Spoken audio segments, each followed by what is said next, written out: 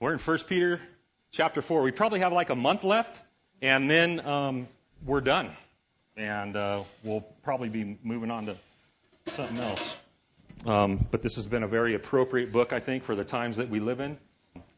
I've been completely blessed. I hope you guys have been blessed. I've been enlightened. Hopefully you guys have been enlightened. I've been stretched in my thinking as far as what's biblical thinking and what's not biblical thinking during difficult times and oppositional times. And Peter gives us all this in this book.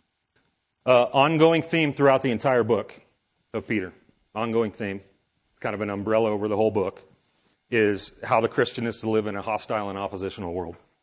Today, we're going to, in this section, Peter's going to be speaking specifically to how we are to do that in light of the fact that everything in the world is coming to an end.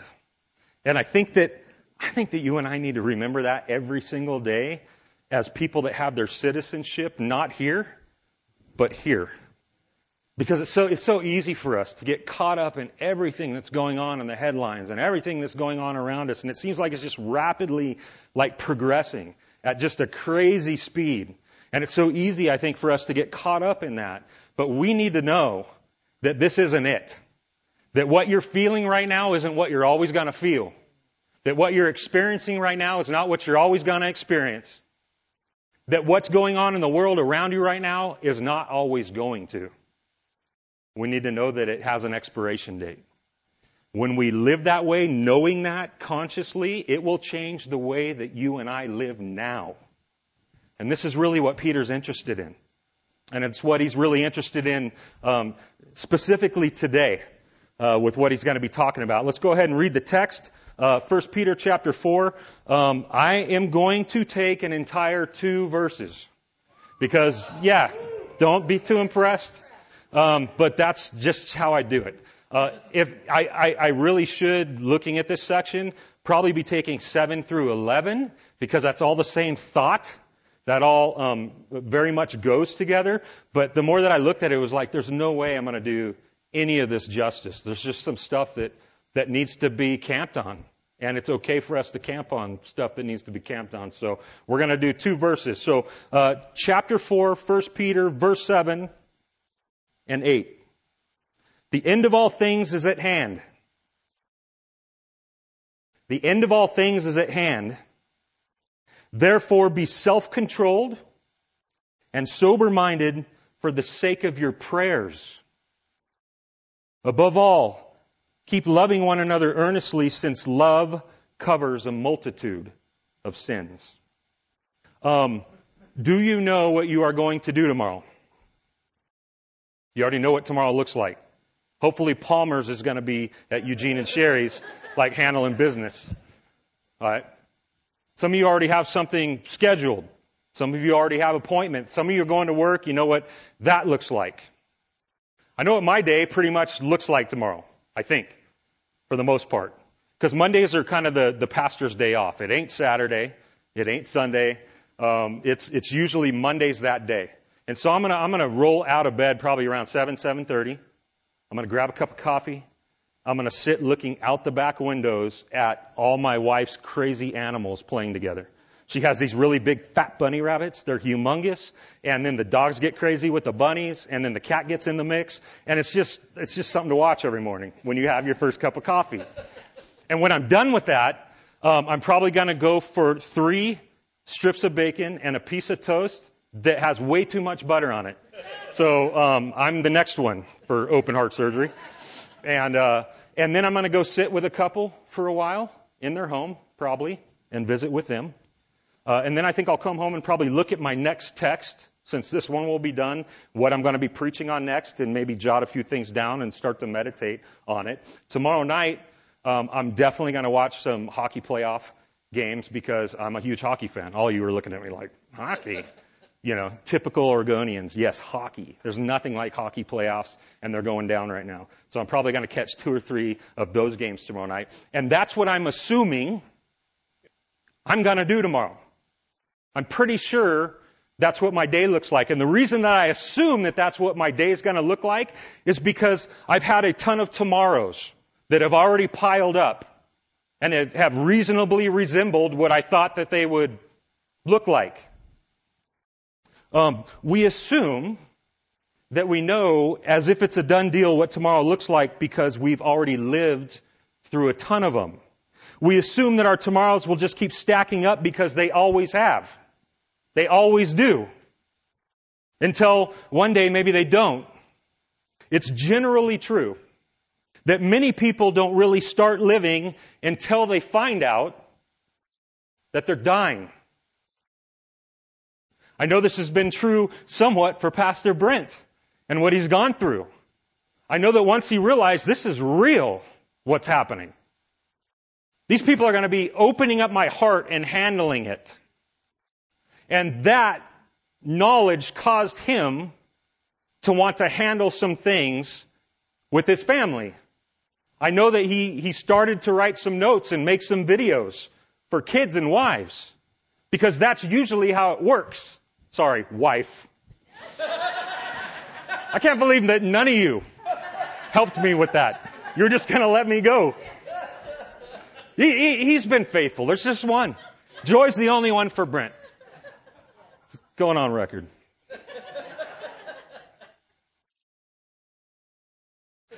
When we find out that we're dying, a lot of times that's when we actually start living. We start doing the things we've always wanted to do.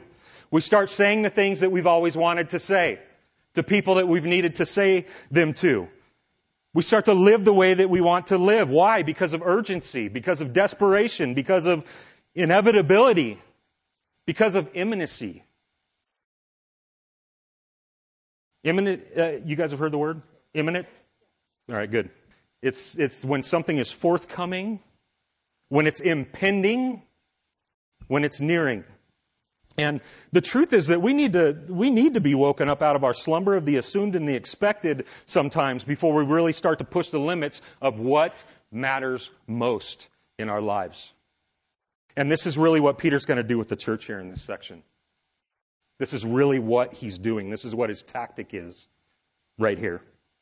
Is he's snapping them, us, the church, out of our slumber by proclaiming or heralding these 8 words. The end of all things is at hand.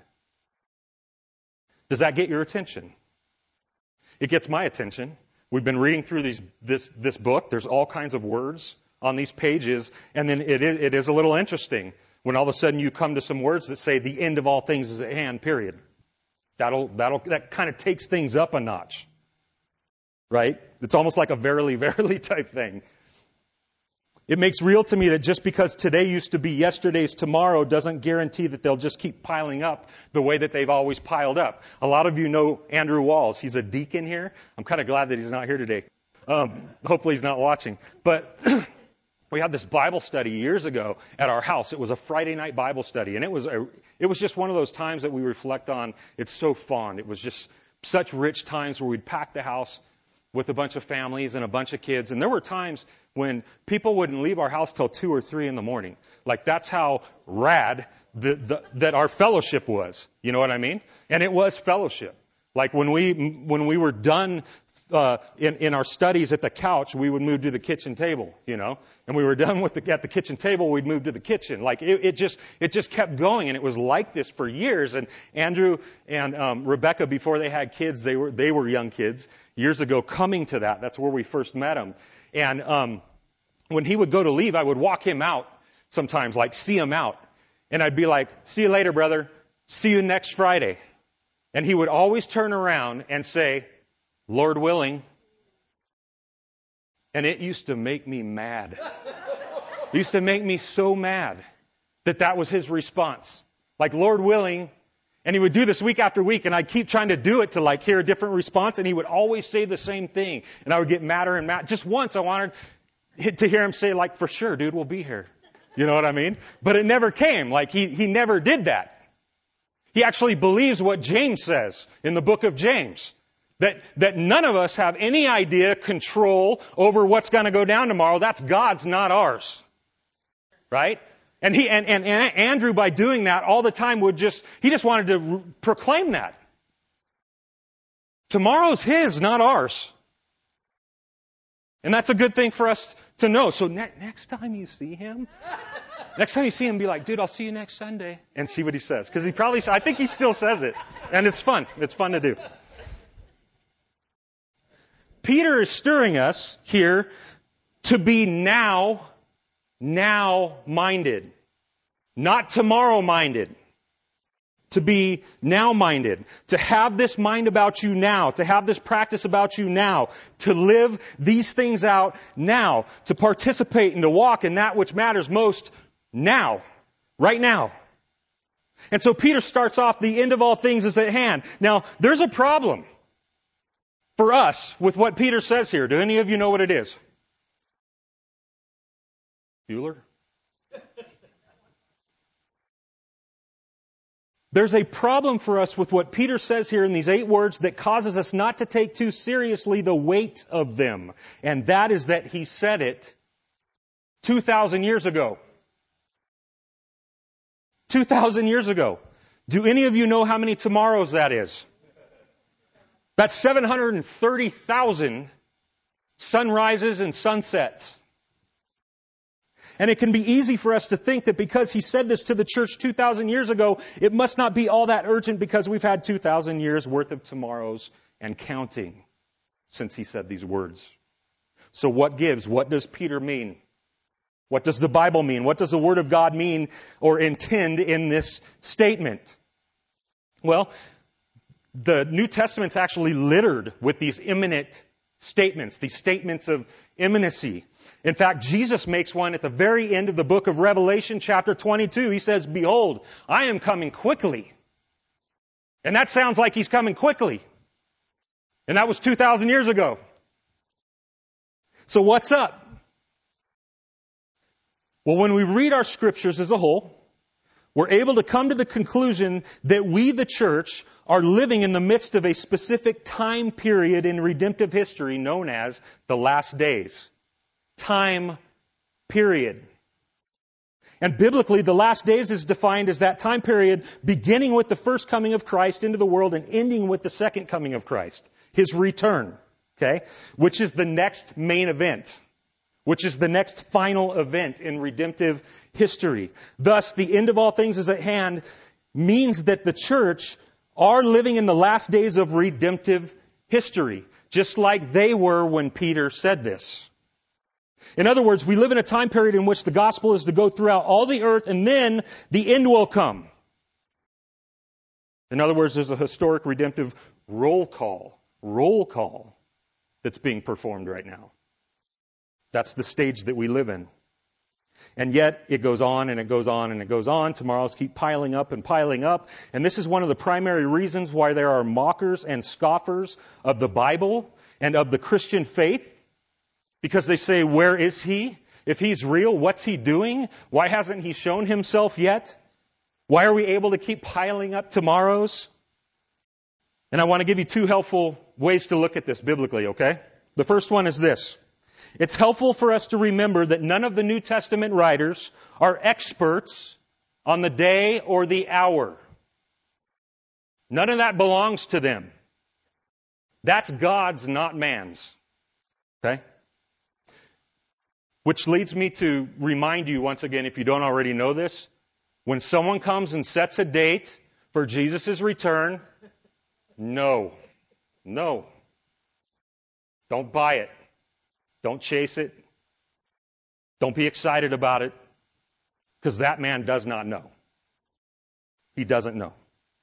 It's also very helpful for us to remember other words which Peter speaks, like that's which he goes on to say in 2 Peter chapter 3, verse 8, where he says, with the Lord, 1 day is as 1,000 years, and 1,000 years is as 1 day. In other words, God doesn't measure time the way that you and I measure time. That's what that's saying. Even though He's instituted time into His creation. He doesn't measure quickness the way that you and I measure quickness. That's what that statement tells us. But what's more interesting about the text which Peter makes that statement in is why Peter is making the statement, which just happens to be for the very reason that we're talking about right now. Because it is a text in which he's actually giving a defense to those who welcome and mock and scoff at us because Jesus has not yet returned. Peter's responding to a people who are attacking Jesus' absence as a reason not to believe. That chapter starts off, where is the promise of his return? For all things continue to go on the way that they did ever since the beginning of the world. That's what the mocker will say. In which Peter responds, the Lord is not slow to fulfill his promise, as some count slowness. There it is. Our idea of quickness is not God's idea of quickness. Our idea of slowness is not God's idea of slowness. Peter goes on to say, but he is patient towards you. And that is a definite article. Do you know who he's talking to? Who the specific group of people is that Peter's talking to there? The same people he's talking to here in 1 Peter. The church. Believers. The bride of Christ. The redeemed. Okay? And he says, God is not patient, or is patient towards you, not wishing that any should perish, but that all should come to or reach repentance. You guys all know that part of the verse, right? Everyone's got that one tucked away. In other words, Jesus is patient in his return so that the fullness of his, I'm going to use the word, elect, you and me, his church, his remnant, his bride, those names that were written in the book of life from when? Since when? Since the foundation of the world, can come to the same saving knowledge of him. Do you realize that? That there is a ledger that God has with names in it. And not everybody's name's in it. But those who will become his, those who he has set his mind and his love on, their names are in that ledger. You did not know God, but he always, always, always knew you. He always knew you. Before you were born, before your mother was born, before your genealogy goes back, he saw you. He knew you. Not that he knew what you would do. He actually knew you intimately as his. And your name is in that book. Let me put it this way. I'm 47 years old. What if Jesus had come back 48 years ago? This is what we're talking about here in Peter. This is why the Lord has not come back, but he waits and things go on and on and on. Is because he's going to make sure that the bodies, the souls of the names that are written in the ledger are born and come into this life and hear the gospel and receive the gospel and become born again. So that when their name comes up, when their number's called, or when Jesus returns, they will be found forever with him. This is good news. So when we look at it this way, we praise God that he waits. You know what I'm saying? We talked about this Thursday night at the men's study. We sat around and we were talking about, you guys have all heard the phrase Maranatha, which means Jesus come quickly. Like a Christian wants to see a Savior. That's the best thing that can happen to us. That's the thing which our expectation should be set on more than anything else, is seeing our Lord face to face, being with him, having sin be completely eliminated and eradicated once for all, to where we can see him the way and know him the way that we are known by him. This is one of the greatest things. If you're a believer in Christ and you don't have this expectation, this blessed hope of Christ's return and seeing Christ, something's wrong. Okay? But on the other hand, every day that he is slow, that he waits, praise God. Because it's another day that somebody will hear the words of life and be birthed to new life. It's another day that a name in the ledger gets filled. And brothers and sisters, this is why you and I exist. This is why we harp on it all the time. What are we doing here? Why does the church go on and on and on? What is my purpose? What is God's purpose for me while this is happening? This is it. It's that right now he's busy with the gospel going out and bringing in names. And how does he do that? What are the means in which he does that? You and me being gospel carriers. The people who desperately need it. So how are we doing? How are we doing? This is what Peter's talking about there. See if I can figure this out. This is how the return of Christ is both imminent and yet still anticipated 2,000 years later.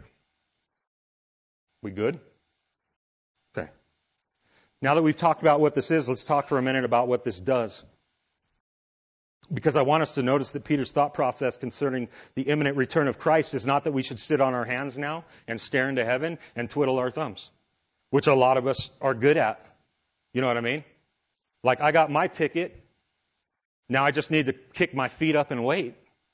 And that's not the deal.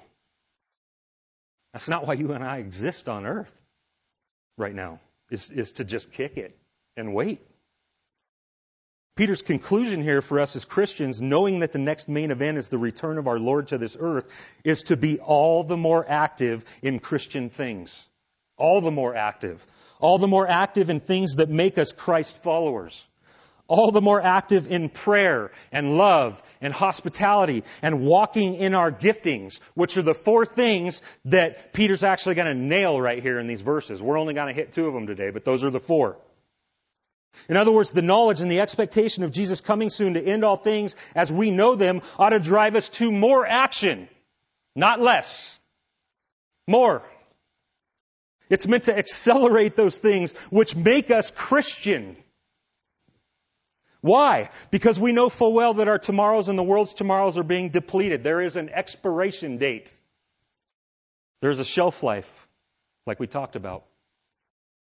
So, because the end of all things is at hand, how are we then to live? What should be our priorities? What should we be focusing on above all else concerning our conduct and our treatment, both toward the world and toward one another? Rest of verse 7 gives us that, starts into it. You ready? Peter starts off there by saying that we should live in a perpetual state of self-control and sober-mindedness. In other words, clear thinking, a clear mind. Why? For the sake of our prayers, which sounds kind of funny, but quite simply, it just means that the state of mind that we find ourselves in directly affects our prayers. How many of you know this to be true? I know it to be true for me. If I am really angry at somebody or something, it affects the way I talk to God. Or if I even do. You know what I'm saying?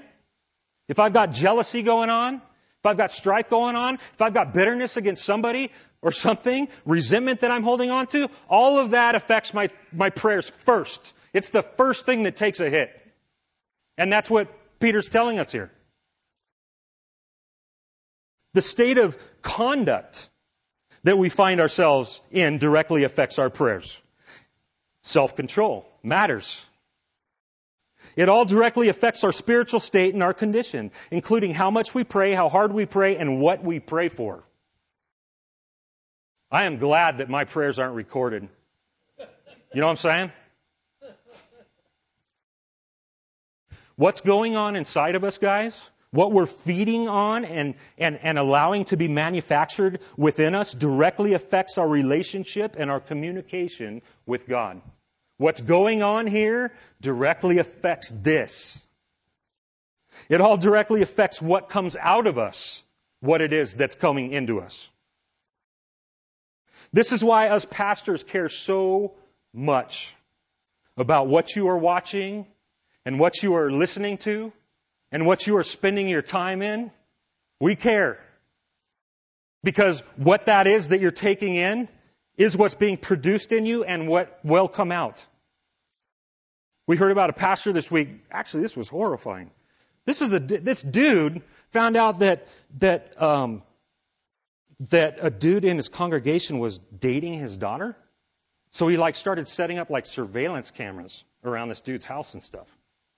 Right? Which we're not there yet. And hopefully we will never be. It's crossed our mind a couple of times, right? But we're not creepers, right? That come up to your window at night of your house and peek in there and watch what you're doing and what you're watching on the television. But we know by what comes out of you guys, we have a pretty good idea sometimes at what's going in, right?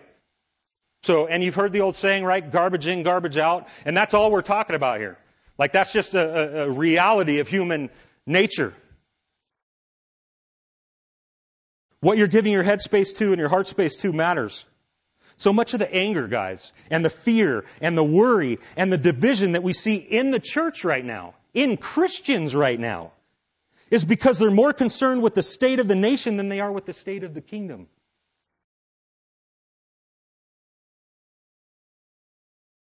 I know you like Fox News because that's your side. Because they agree with some moral things that God agrees with. But that does not mean they're God's people that you're watching and listening to.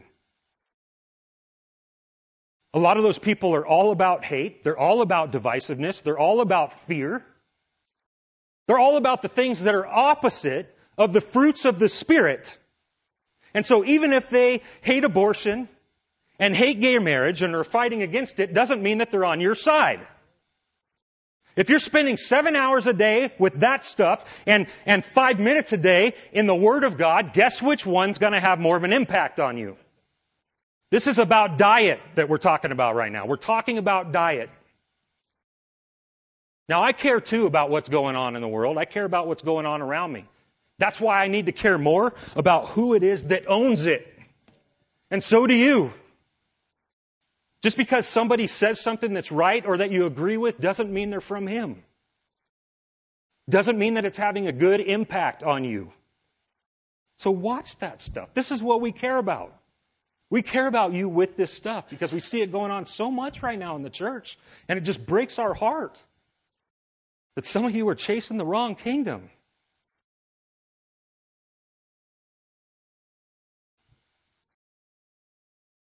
Got to find my spot. Sorry. What we need to be about is the fruits of the Spirit. And I just want to, I think I'll just skip ahead to this. As the world gets darker, which it is, I think we would all agree that it's kind of on a dimmer switch. You know what I mean? At least, and that's not a fair statement because it's been dark for centuries in other parts of the world. It's you and I that it's getting dark. Like we're on a dimmer switch right now. All right. I want to be fair to the other churches and the blood trail that comes out of the church that goes way back from a long time ago. People have not had what you and I have had. But right now here, there's a dimmer switch. Things are going darker. And what do you think that the people of God need more and more of as things get darker? We need more light.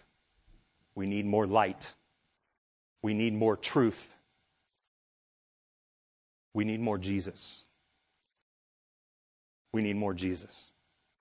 And so we need to go to those places, those wells, where we find more Jesus, not less. And the way that I know how I'm doing more than anything else in my life with what I'm consuming, with my diet, is by what's coming out of me. All we have to do is stand back every once in a while and take our pulse. Just honestly examine what's going on here and what's going on here. Because there's things the Bible tells us are clearly of God and things that clearly aren't characteristics. And you and I can identify those if we look for them. And that'll tell us where we are and what we need to do. If I don't see the fruits of the Spirit going on inside of me when I examine myself, I've left the zip code that I should be in. I've gone to a bad neighborhood. I need to go back home. And so I need more of Him and less of whatever it is that I've been eating. Does that make sense? When we do this, when we are in line with the fruits of the Spirit, which are found in Galatians chapter 5, by the way, maybe around verse 22. Don't know. You'll find it if you go to 5, right? It means that we're going to have more love. We're going to have more peace. We're going to have more joy. We're going to have more faithfulness. We're going to have more gentleness. We're going to have more kindness. These are all the things that are from God, right? When we're experiencing these things and seeing these things come out of us, that means that God is in us doing these things. We've activated the God part of what's going on inside of us. That's stuff from Him. When we see the opposite going on, where, again, it's hate, where it's fear, where it's division, we know what's going on. The alarm should go off. Ding, ding, ding, ding, ding. And we need to go back to the right neighborhood. Okay? we need to be, as things get darker, we need to be more in this. More in this. You guys need to be putting on more sermons as you ladies are in the kitchen cooking. I know I'm stereotyping right now, but I can do that here. This is a church. And men, as you're out driving, yeah. Tractors, yes. Bull, yeah. Cattle. Put sermons on. Be listening to that stuff. I have my phone is packed with just all kinds of dudes that I have found are trustworthy and faithful to the Word of God, men of God, and every chance I get, I'll put a sermon on and I'll listen to it. You know why? Because I'm feeding myself something that I desperately need, and I'm better for it every single time. I'm calibrated every single time. I'm catching lies and garbage that my brain has been focusing on every single time. That's what it does. When you come here and you listen to a sermon, hopefully, like this one, you will walk out of here calibrated. It's like pointing true north again. Like knowing where you should be and where you shouldn't be and why. Right? The Word of God does that. The truth of God does that. And so we need more of that in our diet any way that we can find it. And it's easier now more than ever for us to find things that facilitate this. Again, with all of our devices that we have and just all the avenues of getting sermons. I mean, no one even reads books anymore, right? No one does that here. You could read books still too, because they still exist. But like there's so many things we can do that we just don't have an excuse to never be like completely be saturating ourselves with the truth of God. And again, as the days get worse, guys, we need to do it more, not less. We need to do it more. All right. Now I'm really lost. When we go to a bad neighborhood, and this is the part where I want to connect it back to how it affects our prayers, because I haven't done it well. It's kind of like the equivalence of us sleeping on the job when it comes to our relationship with God and being in tune to God, when we've actually traveled off into things that are not of Him. And it's interesting because we saw a couple of weeks ago I talked about Peter in my sermon. And an example that he learned in the garden from Jesus concerning something that he was directly talking about, and that is not repaying evil for evil. So remember when the soldier came to do that dirty deed to Jesus, and he pulled out his sword and tried to take his life, but only got his ear because he's a fisherman and not a soldier. And Jesus like stopped and repaired the dude's ear, and was like. We don't, this isn't how we do things. We don't repay evil for evil. So he learned that lesson. He's giving us that. Today he's giving us another one with this statement, I believe, that's fresh on his mind. And that is that night, when Jesus was betrayed, after they ate together, Satan, this is weird, Satan steps into Judas. And Peter walks up and looks at him in the face and says, go do what you need to do. And so they leave, and then Jesus leads the other 11 out, first to the Mount of Olives and then to the garden, right?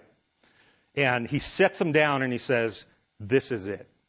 This is why I came. It all comes down to this moment right here. The main event is going down. And I need you guys to be alert, and I need you to be watchful right now for me. I'm going to go over here and pray. And he goes over and prays, and he comes back and he sees what? They're snoozing, like they're sleeping on the job. Right? And so he like shakes them, wakes them up, and he's like, hey, can't you guys just like handle this for a few minutes? It ain't going to be that long. I'm going to go back over, stay awake, stay alert, prayerful, mindful, right? Sober-minded. And he goes back over, comes back, they're sleeping, right? Does it a third time, and he comes back and they're sleeping, and he concludes by saying this to them: sleep and take your rest later. Because the hour is at hand when the Son of Man is betrayed. And I really believe that the same thing is true for us here in what Peter is saying to us in chapter 4. The same significance applies. The same level of importance applies. Sleep and take your rest later on. Because the hour is at hand that the Son of Man is returning, is coming back. And if we find ourselves focusing on the wrong things and being consumed with the wrong things and found doing the wrong things and found wrapped up in the wrong things, we will find ourselves to be sleeping on the job. And it all starts with our prayer. It will hijack us from what we should really be doing and watching for. And so just as Jesus wanted them to be awake and clear-headed for his betrayal, Jesus wants us to be awake and clear-headed for his return. So for the sake of your prayers and for the sake of your communion and for the sake of your worship and the sake of your fellowship and the sake of your communication with God and your peace of mind, make certain that you consume yourself with him and what he has said and what he's going to do and not the world around you. Amen? Then you will find and you will experience self-control, sober-mindedness that allows you to see clearly and think clearly and pray clearly. Peter then moves on in verse 8 to pretty much the granddaddy of our relational focus and concern, which is love. This should be an entire sermon. This verse right here. It's not going to be. And I'm not going to keep you here late. I'm just going to shortchange you on it. So you're going to have to go home and study it. You know, go get lost in it on your own time because there's a lot to get lost in here. But he goes into love. To keep loving one another earnestly. And why are we to keep loving one another earnestly? Because love covers a multitude of sins, offenses, wrongs. And if we are going to do life together, you and I, as the body of Christ, as we're told to do, we're going to need to be good at this. Like we have a love for each other because Christ is in us, but it's not because each of us are so lovable. It's because love lives in us. The Apostle Paul says something similar when he tells us that love keeps no records of wrongs. No records. In other words, there is no rap sheet when you love somebody. The first thing that we notice here is that Peter doesn't just say love. He says love earnestly. And that word earnestly changes some stuff because it tells us how to love. And it means to love in full stride. Like think of a horse. Because that's really what the Greek definition does, is it gives us the picture of a horse in full gallop. You ever seen that? You ever been to horse races? You ever seen those things when they come down the stretch and those jockeys are hitting them with everything they have and those horses are pushing it with everything they have to get the fullest stride that they can get? They're extending everything as far as they can possibly extend it so that they can get as far as they can. They're giving it all that they've got. That's what Peter's saying here when he says love earnestly. He's saying to give it all that you've got in loving one another. And this is kind of a buzzkill, actually, of a challenge, because if you're like me, we love the same way that we do just about everything else. And that's on our own terms. You know, I have ceilings. I have bars. I have standards that you still need to match in order to get my love gifted to you. We're not God. We're not Jesus. We can't love all the time the way that he does. But because he now dwells in us, it's possible that you and I can love this way. It's possible.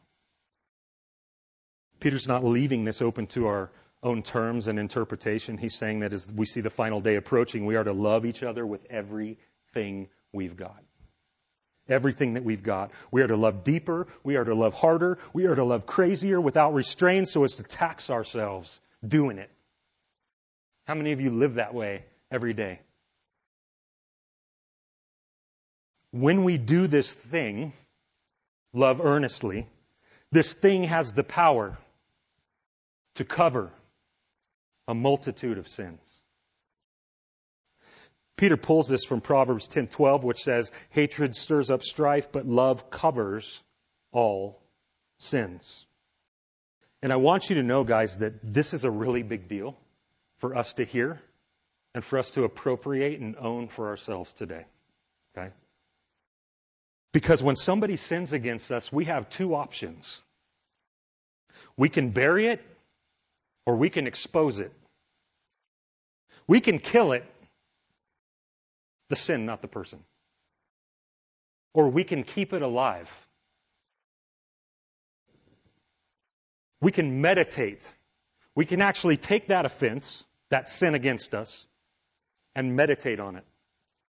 Replay it so that it's always before us. We can keep it alive inside of us. And when we keep that alive inside of us, all these things start growing. Roots of bitterness, anger. Again, we're going back to things that are not fruits of God. We can keep it alive that way. In fact, when Peter goes to Jesus and says, how many times should I forgive somebody? And he goes 70 times 7. I think a lot of times we just think of like an overall calculation of like offenses against us. But do you realize, if you're married, you do, that could be one sin from one person done 25 years ago. All it takes is something to bring it back up, to spark it back to memory. And at that point, you can either keep it alive and you can crucify that person all over again, or you can do what Jesus says and forgive that sin yet again, and yet again, and yet again, and yet again. I get in trouble with my wife for sins I've committed against her when in her dreams. She wakes up mad at me sometimes. And it's like, what did I do? And she's like, you did it last night. You know what I mean? That's what it looks like to keep things alive, is that every time it comes back to memory, we meditate on it, and we get mad, and we want justice our way all over again. All over again. And Peter says that's not love. The other thing that we can do with it is expose it. It happens all the time in churches. I wish it didn't. This person wronged that person, and that person's going to make sure that as many people know about it as possible. What the heck are we doing? We can expose it. It's called gossip. That's our way of getting back or getting justice. And it's wrong. And Peter would say that's not love when we do that.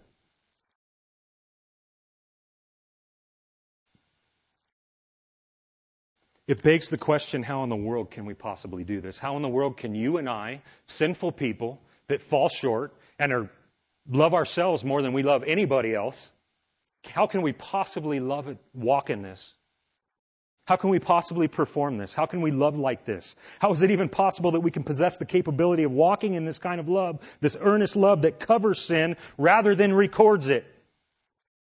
And the only possible answer, the only possibility of living with such a love is by us continually thinking on, meditating on, obsessing on who it is that we possess and why we possess Him. It's the gospel. Again. And I know that this gets old for you guys, but I really hope it doesn't get old for you guys. That all you ever hear come out of the pastors at the door is the gospel. It doesn't matter what text we're in the Bible or what book we're in. We will start there and we will run as fast as we can to the cross. Because that's how we're supposed to handle our Bibles. It's all about Jesus. And it's all about the work of Jesus. The gospel and growing in the grace and the knowledge of the person and work of Christ every day as a Christian does more for you than you know, than we think it does. That Jesus loves us is not shallow. That Jesus loves us is the deep end of the theological swimming pool. That He loves us at all is everything. And it's all wrapped up in the gospel. And we must know. We must meditate on. We must camp on as much as we possibly can, be fully absorbed with the gospel every day of our lives. Because if we are not, we will do things the wrong way for the wrong reasons. It is the gospel that sets everything. It's the gospel that makes impossible things for you and I to walk in possible. That's why we have to be completely immersed in it every single day. It is the answer. Every time. So what is it that drives me to want to walk in this kind of love? Why should I care? Why do I even care? Why do I even want to? Well, because it's this kind of love that won me over. Here's the gospel. I want to do it because I've experienced this. And there's nothing like it. It won me over. That's how powerful it is. That's how life-changing it is. That's how strong it is. The gospel isn't just this thing that we tell people. It is the power of God unto salvation. It wakes the dead. It calls out the names on the ledger and says, come up out of that grave.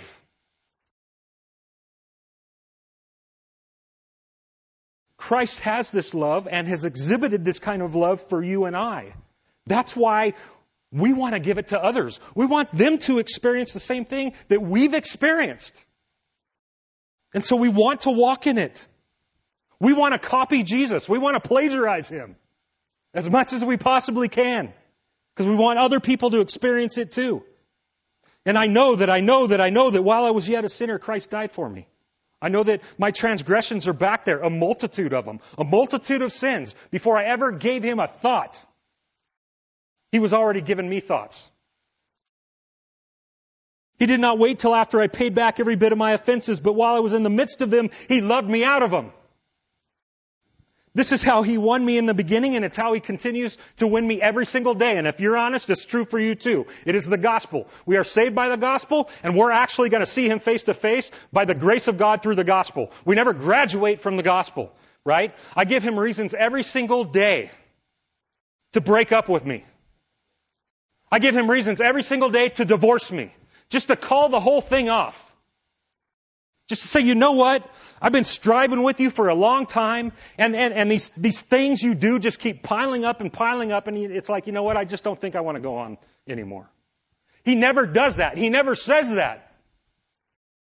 I've given Him a million reasons not to love me, and He's not listening to any of them. Amen? That's the gospel. And that's why you and I are able to walk in a love like this. Is because we know it. We know it.